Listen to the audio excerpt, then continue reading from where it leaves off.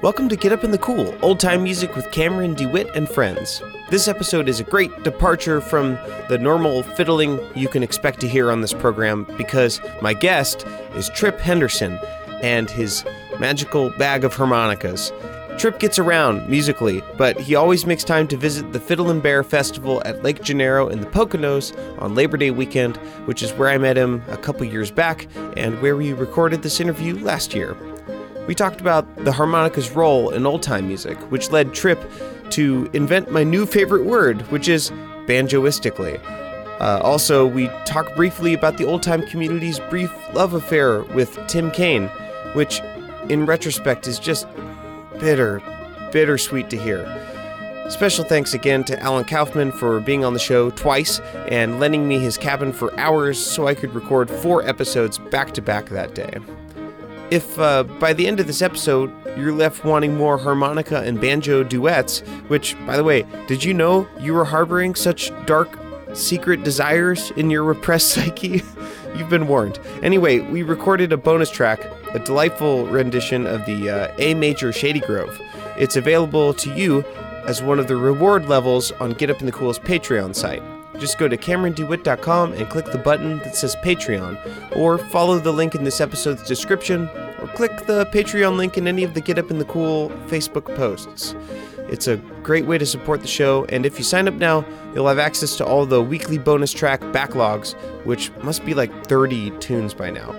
Throw in a little more, and you can download MP3s of each episode's tunes, separated out from the dialogue so you don't have to press that 15-second forward button over and over and over again just to hear that crazy Brazilian choro tune that Andrew Finn McGill played a couple weeks ago. You can just find it in your music library.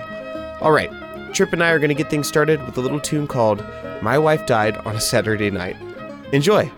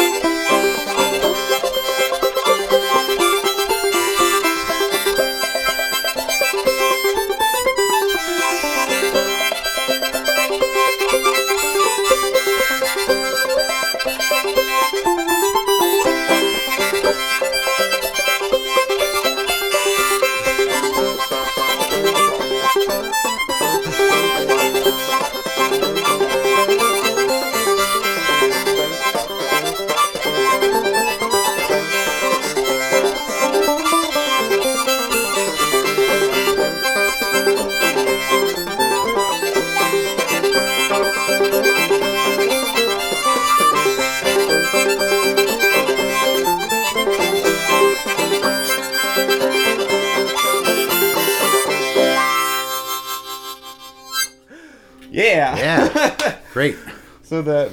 Please tell us the name of that tune. Yes, sir. That is a little song about kind of country recycling. It's called "My Wife Died on Saturday Night." My wife died on Saturday night. That's right. It's very mournful, somber. Indeed, it's and I find with this old music, it's either a happy song in a sad key or vice versa. Yeah. And in this case, she died on Saturday night, and Sunday I got married. Yeah. That's right. Oh my goodness, Trip Henderson, welcome to Get Up in the Cool. It's a pleasure to be here, Cameron. So glad you are. We're in Alan Kaufman's cabin at Lake Genero. Apparently, the locals call it Genero. Genero, is that right? I was not aware of that. The official name of this is Fiddlin' Bear. No one calls it that. Nope. But apparently in Hamlin, Pennsylvania, a great annual gathering. I've been coming up here for 15 plus years, maybe longer. How long has it been going on? About 20, 25 years. Oh my goodness. So it's like as old as Clifftop is, or older. That's right. Yeah, I think the idea was it's a festival without the festival. Yes. Because Clifftop's got the competition, yes. Galac says, concerts and competition. Here it's all parking lot.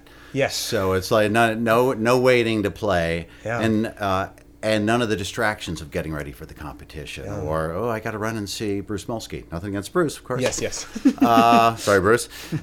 So it's a great event for friends and family to get together annually. We love it. This is probably my favorite one. I mean, Clifftop's awesome because it's like the Mecca, but this one's like the time of year. Like the weather is always just like lovely, and the lake, and it's just like I love it. Yeah. And to me, it has a certain nostalgia. Yeah. We were talking earlier about the Lewis Brothers and that song "When Summer Comes Again." So this really ushers the end of summer and the beginning of fall for us. It's the end of the festival season and a chance for us all to get together and have potluck meals and make music and bring the kids, and it's a beautiful thing. Yeah, big time. So let's get started. How'd you start playing harmonica? When was the beginning? Well, I often like to say it takes a lazy man to find an easy way. And as a kid, I used to watch my father. The only time I really saw my father truly happy was when he'd put the family to bed, and I'd hear this beautiful music coming from downstairs, and I'd sneak to the top of the steps. That's in suburban New Jersey. And I'd see my dad down there with his Gibson guitar and a bottle of Jack Daniels and his tobacco pipe. I'm pretty sure it was tobacco. And he would sing Josh White songs. Josh White was one of the great African-American acoustic blues players who started in the 20s as Pinewood Tom and then became more socially aware and active in the 50s. Was known for doing a really amazing version of Strange Fruit, which is a song about lynching. And Josh had a very sophisticated way of playing blues music. And my father, Northeastern Yankee guy, born on Park Avenue, went to St. Paul's boarding school, then to Yale, was a Whiff and Poof, their high-level singing group, right? So he loved to sing and he loved to play. And so when he was in World War II, was stationed in Mississippi and was introduced to blues music. Yeah. And just really loved it. And Josh White had that perfect combination of sophistication in his guitar playing, his guitar voicings, as well as his vocal arrangements. So that appealed to my dad, and my father did beautiful versions of that stuff, but only to himself, only after the family was in bed. So and oddly, the one lesson that he probably didn't want to teach to me, which was follow your muse, do what you really love to do, was the one that he tried to hide from me. So you think this was like a clandestine activity of his? Like I would like to think so, but during the daylight hours, it was more like do your homework, and you need to be a lawyer or a doctor or a banker in order to have a happy life. For him, it worked out pretty miserably, actually. I mean, he was a hardworking guy, devoted to the family, but he gave up too much of himself. So that's what I learned, and he played harmonica as well. So when I was about, maybe 7, my sister had done something that she didn't want anybody to know about. So she bought my silence by giving me a harmonica and a Rolling Stones record. Yeah. Get Your Yayas Out, a great live record by the Stones, Sympathy for the Devil. And so I had this harmonica, and my dad said, well, let me show you how to play it. So he taught me how to play my first single notes, and like any kid of that age, I did it for a few months, got pretty good at it, and then went on to the next thing. I got into slingshots and terrorizing the neighborhood. But that's how I got started. And then when I was about 16 or 17, I'd heard David Bromberg on the radio doing Mr. Bojangles, and there's something very evocative about that acoustic music. And then I heard Doc Watson not long after that on the radio doing Summertime, of all songs, hardly a mountain ballad. Yeah. But I started listening to these people, and as it turns out, Doc Watson was an amazing harmonica player. Were he not known for being like one of the world's great guitar players, he'd be known for being one of the great harmonica players. I had no idea. And that stuff just really grabbed me. And I was like, oh, yeah, I actually know how to do this, right? I did this, back in my earlier career as a 7-year-old, 10 years ago. So I picked up the harp, and I had a couple buddies that played mandolin and banjo, and we just started doing it for fun. And for me, it stuck. And I just really, really loved the sound of this stuff. And then as I got a little bit older, when I was 18, I moved from New Jersey down to West Virginia and really started getting into string band music. And down there, I was introduced to the Skillet Lickers and Tommy Jarrell and all those great guys. But then I bought this record called Nashville String Bands, Volume 1 and 2 on County Records. And on that was this recording by Doc Humphrey Bates and his Possum Hunters. Fun, wonderful old band. He was an elderly country doctor, and he played harmonica and had this very eclectic band with his daughter, bowed bass, finger-picked banjo instead of clawhammer. And I heard that and it just rocked my world. It just blew my mind. So I learned to play that. And for all the harmonica players out there in the house, it's in first position on a C harmonica. So you're playing in the key that the instrument is designed to be played in, unlike blues where you're playing what's called cross harp. So for the first couple of years, all I did was play melodies like that I could pick up by ear. Yes. But I just love the infectious energy of that music. And I later learned that, of course, it was social music and square dance music. Yeah. And that's what people did to entertain themselves back then. It was either the Grand Ole Opry on WSM or homemade music at home. Yeah. Right? So that's how I got into that one. And from there, I joined an old-time band. We were called the Rebel Yellers. And our patron saint was Rebel Yell whiskey, which is just terrible stuff. But it was cheap, and it's what we could afford. I was living in Morgantown, West Virginia. We were in college. And we went down to Galax and competed. And there was like 99 bands that year. We came in 8th place, which was pretty good for a bunch of whippersnappers. And they gave you just enough money to go get breakfast, like at Shoney's on Sunday morning when you left. And a buddy of mine who was in the band, played washboard, was taking us over to get a puppy. That's a whole other story. But he had a cassette recorder with him, and on one side of it was Gus Cannon and his Jug Stompers and the Mississippi Jug Band, and the flip side was Grayson and Witter. To this day, two of my favorite groups, but I had never heard them before. So for me, it was like the heavens had opened up. One, black traditional music, and the other white traditional music, which two of my favorite groups. And those guys did a lot of really fun stuff, and they did some waltzes. You want to try a waltz? Yes, certainly. This is a number called the Jug Band Waltz. They also recorded separately something called the Mississippi Waltz, and I have conjoined them. And it's a little medley, and it goes like this.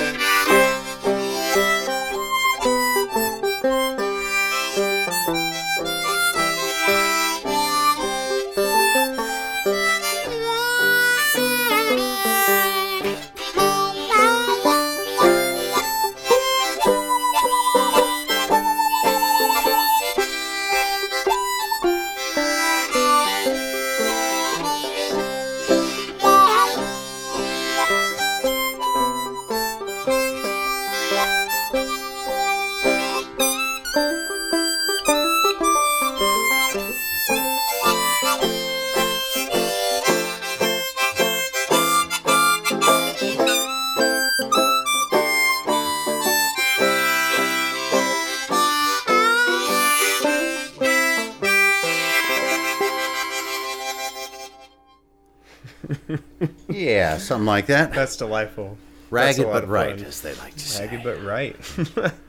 Yeah, so that's a fun little tune, and they had a bunch of fabulous numbers that were, I wouldn't call it blues per se. It was a lot of breakdowns and novelty songs, popular songs of the day, for drinking, socializing. Yeah.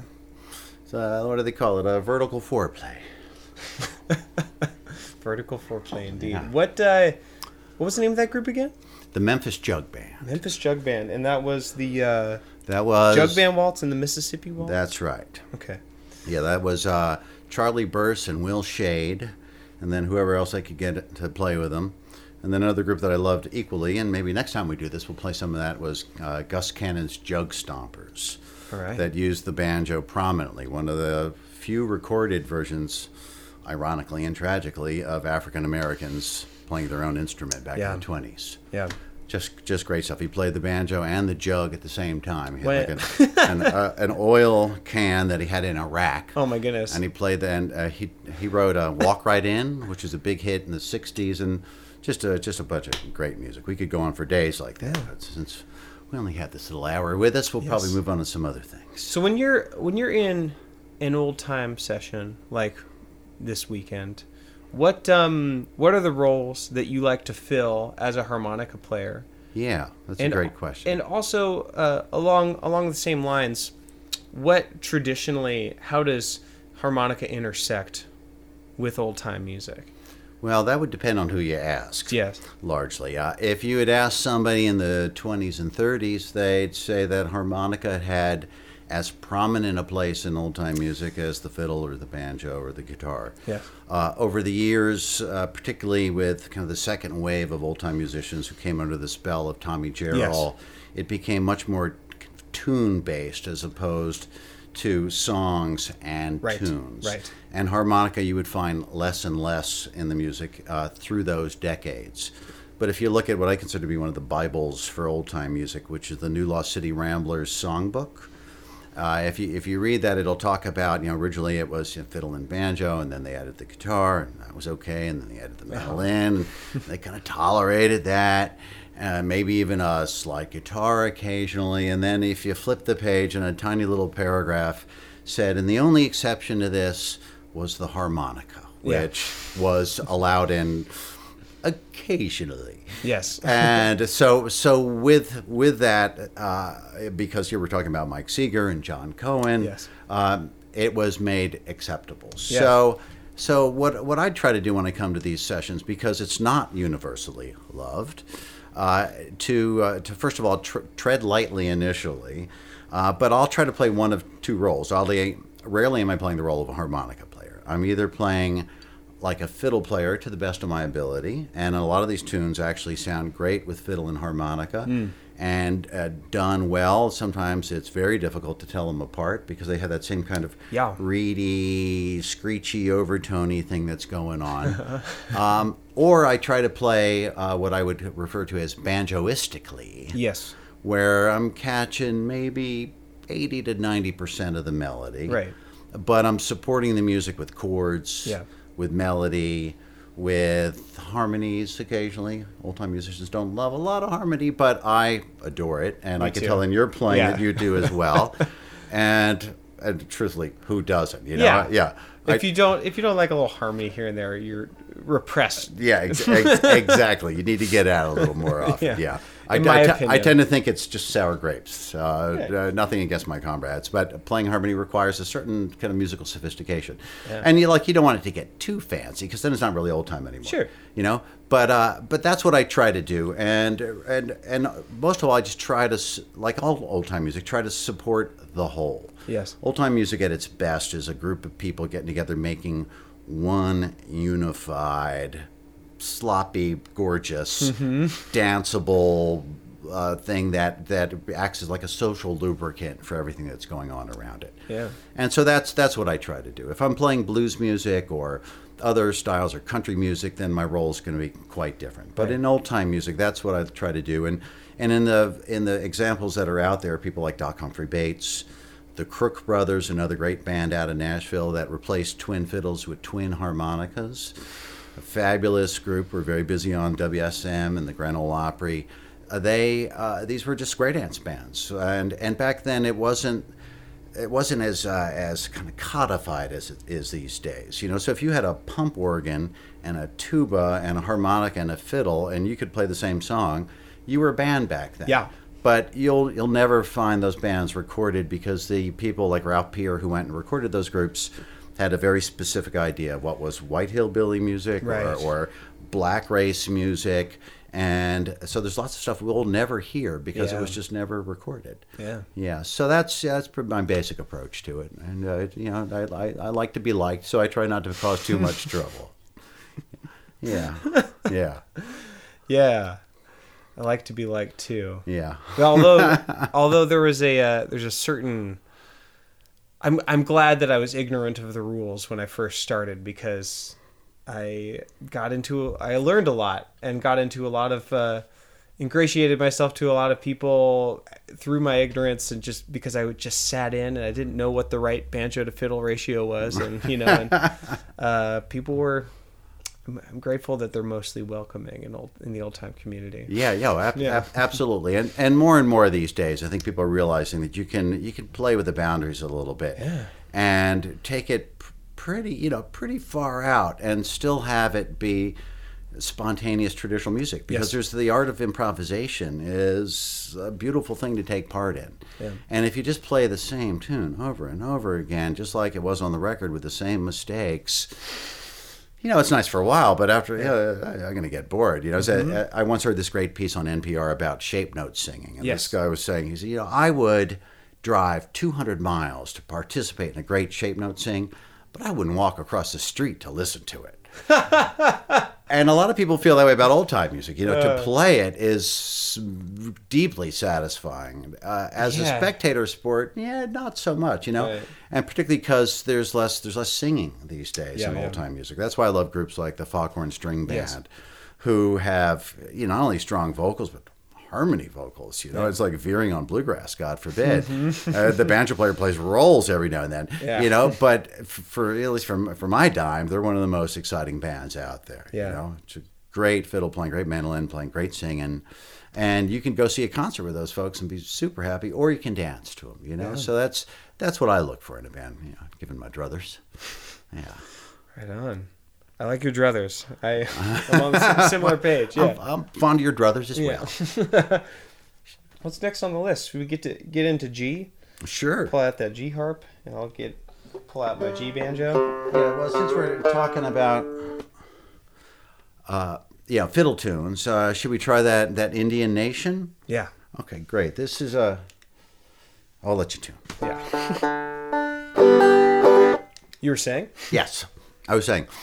Since we're talking about old time music, straight up old time music, this is a fiddle tune that I picked up from a buddy of mine named Reese Jones, who is a phenomenal old time player. If you guys haven't heard him, I think he's won Clifftop a couple of times, and just a beautiful, beautiful player. And he lived in New York for a while, and I had the good fortune of playing with him quite a bit.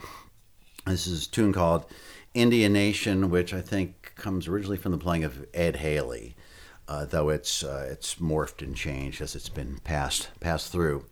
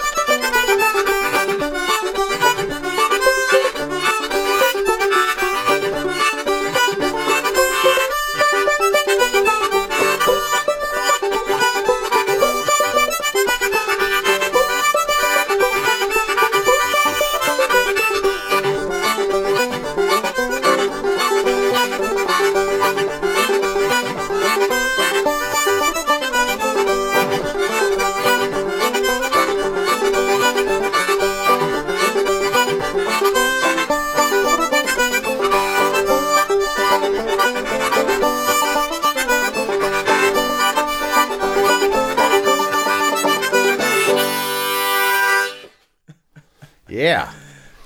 I played that one on my my auto valve harmonica. What is? Yeah. You like anything that's got the word auto attached to it. This is like a regular diatonic, except it has double reeds, and so it's a little bit more like an accordion.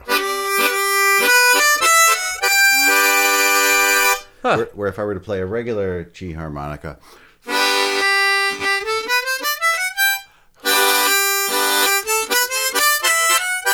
Yeah. So there's two reeds in every hole. One's tuned an octave above the other. Oh.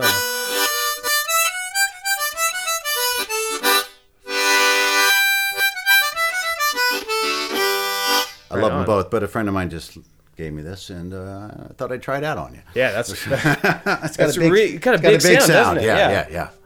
Very cool. Yeah.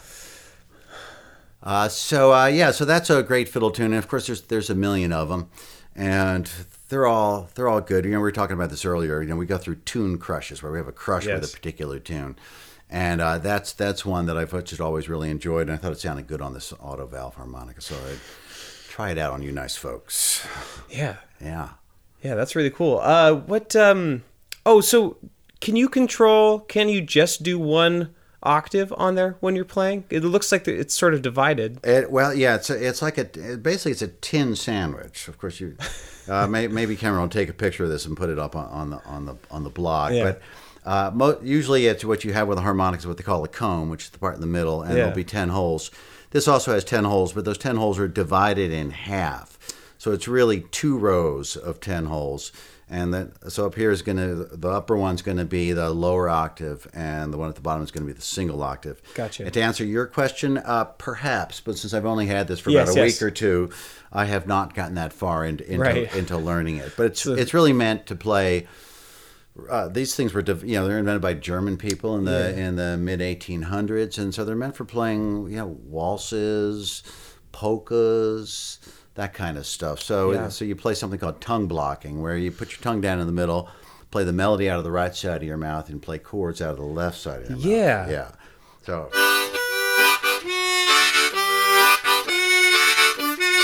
Yeah. Sounds like a big old wheezy, pump organ. There's this guy in Philly, maybe you know him, named Ansel Barnum. Do you know Ansel Barnum? No, but he's got a great name. It's a good name, right? Yeah.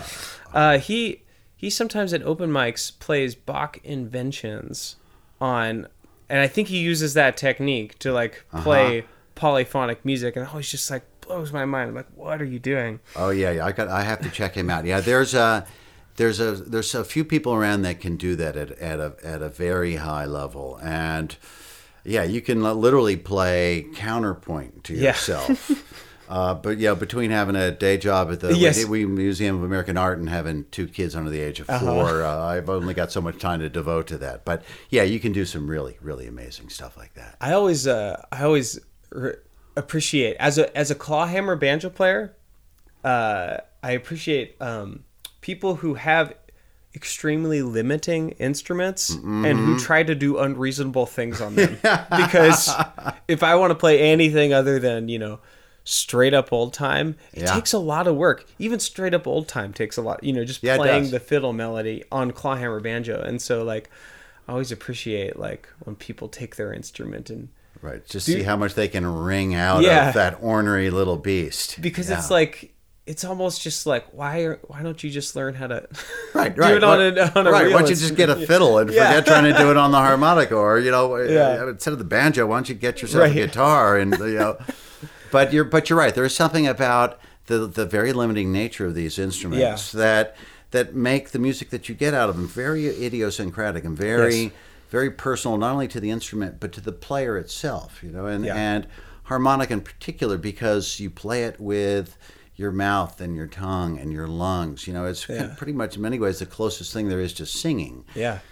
You play it, unlike many instruments, both blowing and drawing, inhaling and exhaling. Yeah. So it's there's something that's kind of very organic about it. And a lot of my favorite banjo players get this kind of deep, plunky thing that's both rhythmic and chordal and melodic. And once it's in the mesh of a song, God forbid the banjo player stops playing and the bottom just falls out, because you realize just how many rhythms and counter rhythms are being contributed. So yeah, I love banjo and harmonica. This is a treat for me. Yeah, This is the first time we've ever played together.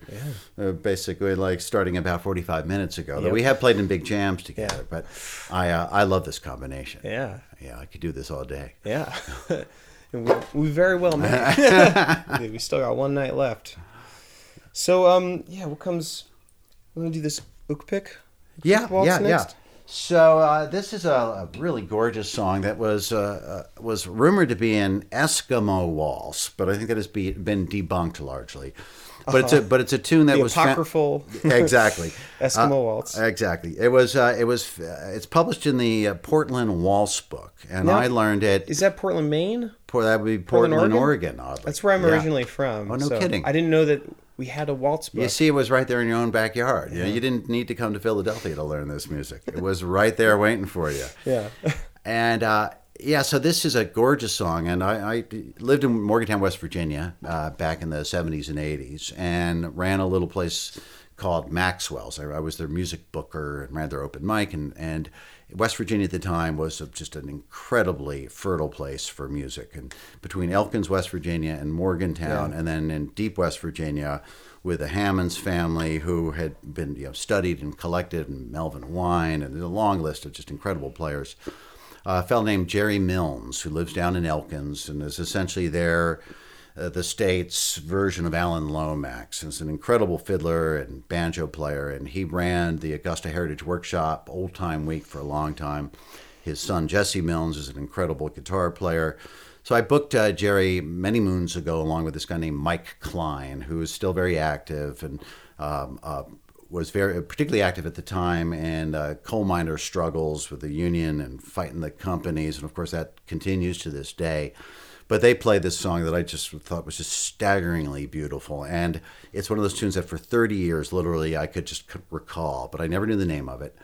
And then I had a gig in New York, and I was playing before a buddy of mine, Michael Daves, who's a remarkable singer and guitar player. A buddy of mine, Michael Daves. Yeah, all right. I don't want to get like I'm dropping names, but when he first moved to town, he was just like, "Hey, that kid's really good. He might go places." This is before before he met Chris Thiele and the rest of it. And we were in a band with John Harold, who was in a group called the Greenbrier Boys, and they were the Northeast's kind of great progressive bluegrass band. But anyway, so they played this gig and they did this song. I was like, oh my God, there's the song. And so I went up to him afterwards, and so he goes, yeah, it's called either the Ook Pick Waltz, OK, or Oot Pick Waltz, OOT. Maybe that's why they think it's Eskimo, because it sounds like whale blubber or something. I don't know. Yeah. But the gig was a duet gig with Chris Thiele, and Chris Thiele as a way of reharmonizing things. Yes. So they took what was really kind of a standard 1-4-5 change, and I thought just did an incredible job with this. So Michael was kind enough to share those chord changes, and I will do my best not to butcher this too terribly. Me too. And let me take a little drink of water.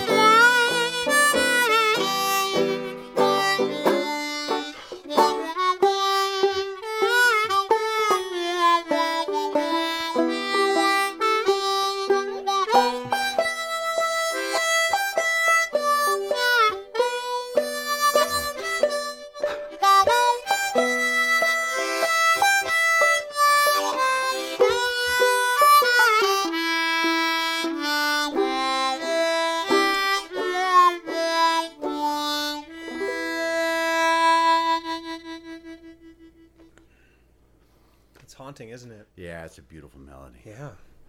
I wonder where it came from, if not from... if not from the Eskimos. If not from the Eskimos, yeah. Maybe your neighbor down the street up there in Portland, Oregon. Right. So this is from that book, then? From that book, yeah. Interesting.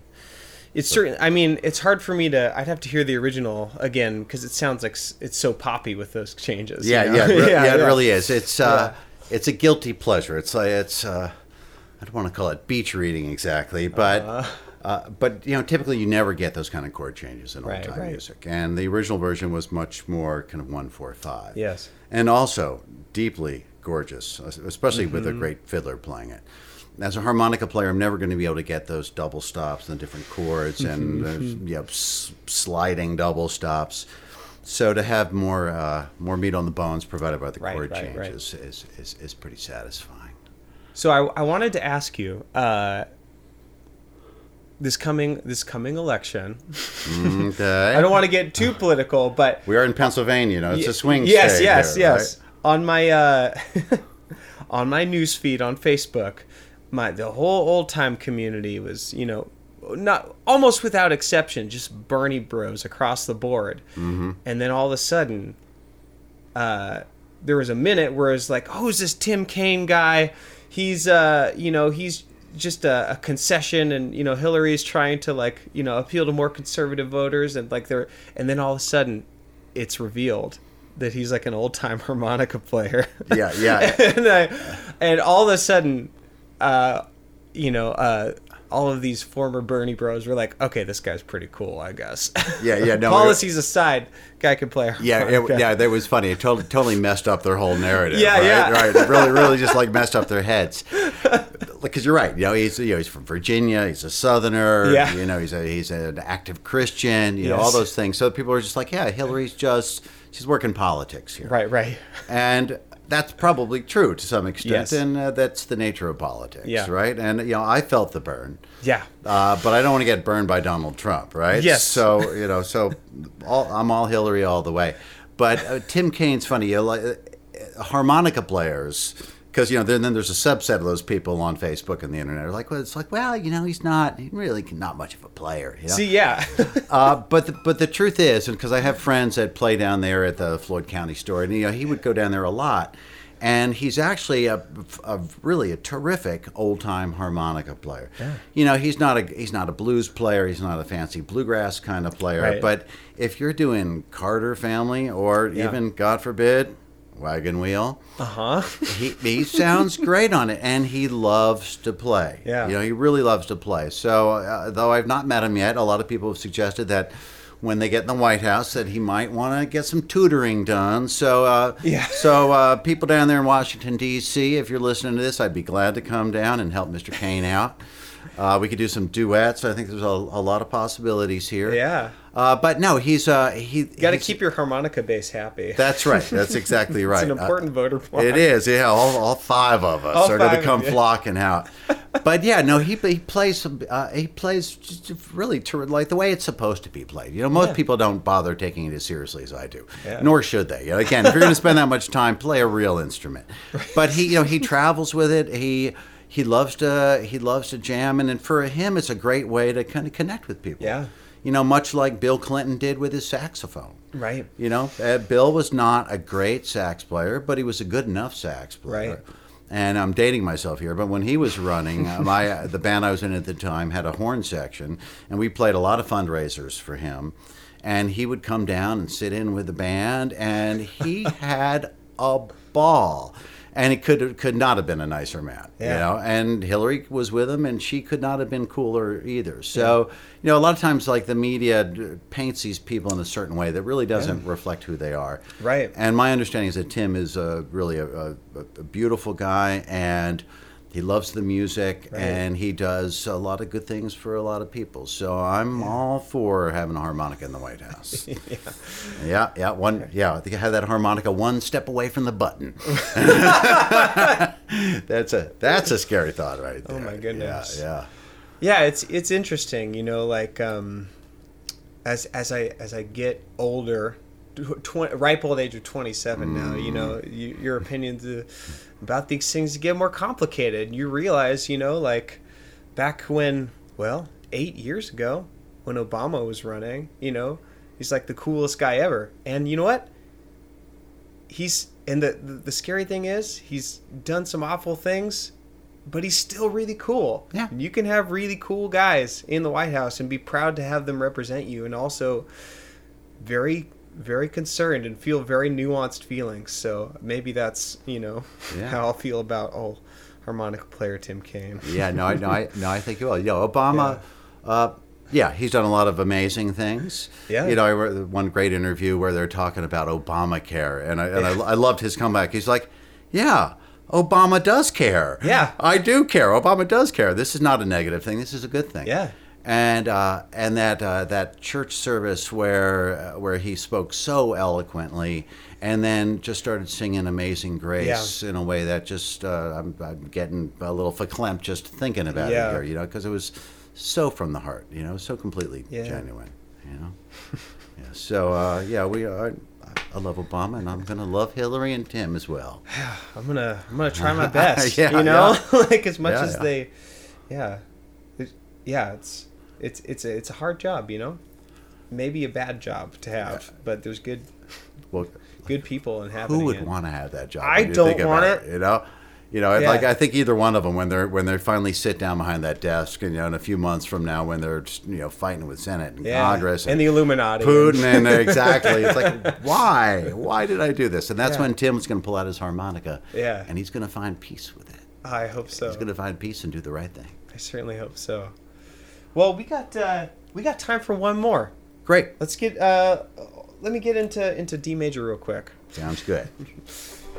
I wish I had just a suitcase full of banjos like you have full of harmonicas and just it's a have them all little in the easier keys. for me to tote them around. I got a box here. You guys can't see this, but of 60 harmonicas in here, all made by the great Hohner Company, and they've all been customized by Joe Falisco or Richard Slay, who are magnificent musicians as well as machinists and tweakers of harmonicas. So they take these things and like your banjo and create a really beautiful instrument. Well, I'm going to get into D, and then we should take a minute and just talk about where to find all your stuff once I'm there, and how to further investigate the man, the myth, the legend, Trip Henderson. Okay, let's do it. All right, so change of plans. Now we're in A, not in D. Sorry for those of you who were specifically hoping that we'd be in D. But we got one more tune, and before we play it, I just want to say thanks for being on the show. And how can we patronize your music and not patronize patronize your business? I'm pretty used to being patronized, so thank you. That feels right to me. Yeah. Well, first of all, thanks for having me on the show. Man. It's a total pleasure.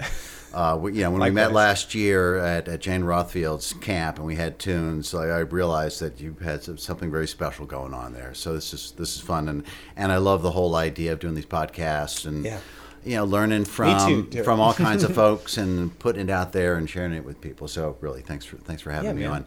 I live up in Brooklyn, New York, Red Hook, Brooklyn specifically. And I play and perform at a fabulous place called the Jalopy Theater and School of Music, which, along with the Old Town School of Music in Chicago, Illinois, I think is these two are arguably the best folk music venues in America, possibly the world. Yeah, and it's a cool place. I've only been there once. I was like, man, this place is hip. It's amazing. Cool. It's totally amazing. It's a theater that looks like a storefront from Bristol, Virginia, about 1927, when the Bristol sessions happened. The owners, Jeff and Lynette Wiley, have these church pews that they built. They have a music school, so I teach harmonica there. I perform there as often as I can. They're having their big 10-year anniversary on September 17th. You guys are probably going to hear this after that. But it's a remarkable place where people like Blind Boy Paxton comes out of there. Ernie Vega is incredible. And there's just a long Pat Conti, a long list of really remarkable musicians who are deeply associated with this place. So I play there as much as I can. I teach harmonica there. I'm in a group called Stillhouse Serenade, which is not at all an old-time group, but really like a 50s honky-tonk kind of group. Yeah. With the great Danny Weiss and Mary Olive Smith. Danny played with Tony Trischka. back in the day. And our keyboard player is a guy named Charlie Giordano, who, when he's not with us, he's out on the road with Bruce Springsteen, is the best piano player and accordion player you've ever heard in your life. And we do George Jones and Webb Pierce and classic honky tonk. It's a wonderful band. And then I've got my own little side project called the Chitlin Cookers, and we do string band music and early acoustic blues and play all around Brooklyn. I don't have any official recordings. I'm kind of a lazy musician. Making a record's a lot of work. But you can find me on YouTube. Just put in the name Trip Henderson. You'll find a bunch of stuff with an old group called the Whistling Wolves and different folks. And one of these days, maybe I'll put out a record. But I'm happy just play. Yeah, I love playing bar gigs and and doing these festival things. But yeah, you'll be able to find me up in New York. So look me up. Right on. All right. What's this last tune? This last tune is something called the Traveler Playboy Special. It is a tune that originated by a white Cajun accordion player in the 50s, and then Kevin Wimmer learned it. Kevin Wimmer is one of the great traditional Cajun and Zydeco players. He in turn taught it to Mark Graham, who in turn taught it to me. And I just taught it to you about 60 seconds ago, and we're going to take our first pass at it right now. Here we go. Here we go.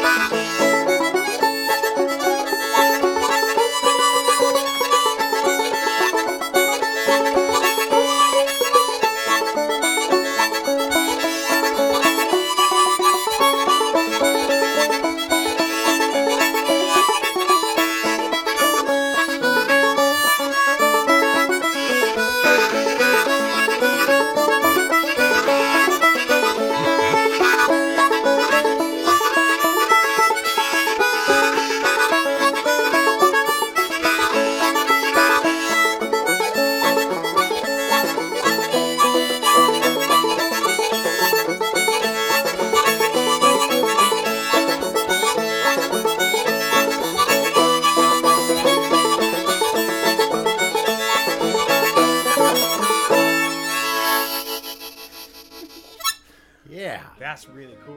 That's a nice little tune.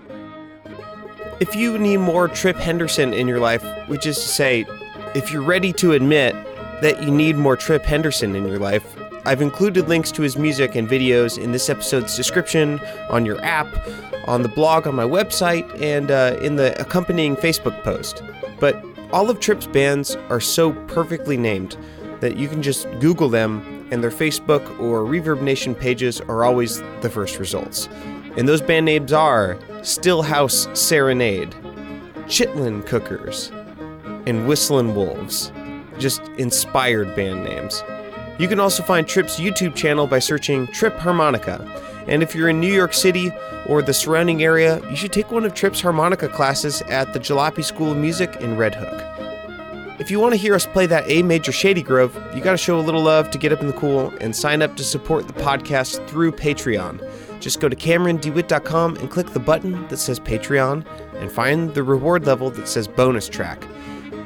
This whole show is basically a big excuse for me to play one-on-one with my favorite musicians, and the bonus track is just a pretense for me to prolong the experience, if only for a few minutes. It's sort of a fun grab bag. You never know what you're going to get. Sometimes the bonus track is super casual and spontaneous. Sometimes it's the best tune of the episode. And if you sign up, you'll get access to all the backlogs, which should be just short of 30 tunes at this point. So every week the deal just gets better. I want to make a quick shout out to the Field Recorders Collective. Thanks for reaching out. I'm really excited to learn every Ola Belle Reed song on your album, as well as every Dink Roberts tune. If anyone wants to join me in this endeavor, just go to fieldrecorder.org or fieldrecorder.bandcamp.com. They have fantastic recordings of all of the greats, including plenty of Tommy, Fred, and Clyde, as well as some more obscure names just waiting for you to uncover them. All right, that's all I got. Thanks for listening, friends. Tune in next week for more Get Up in the Cool.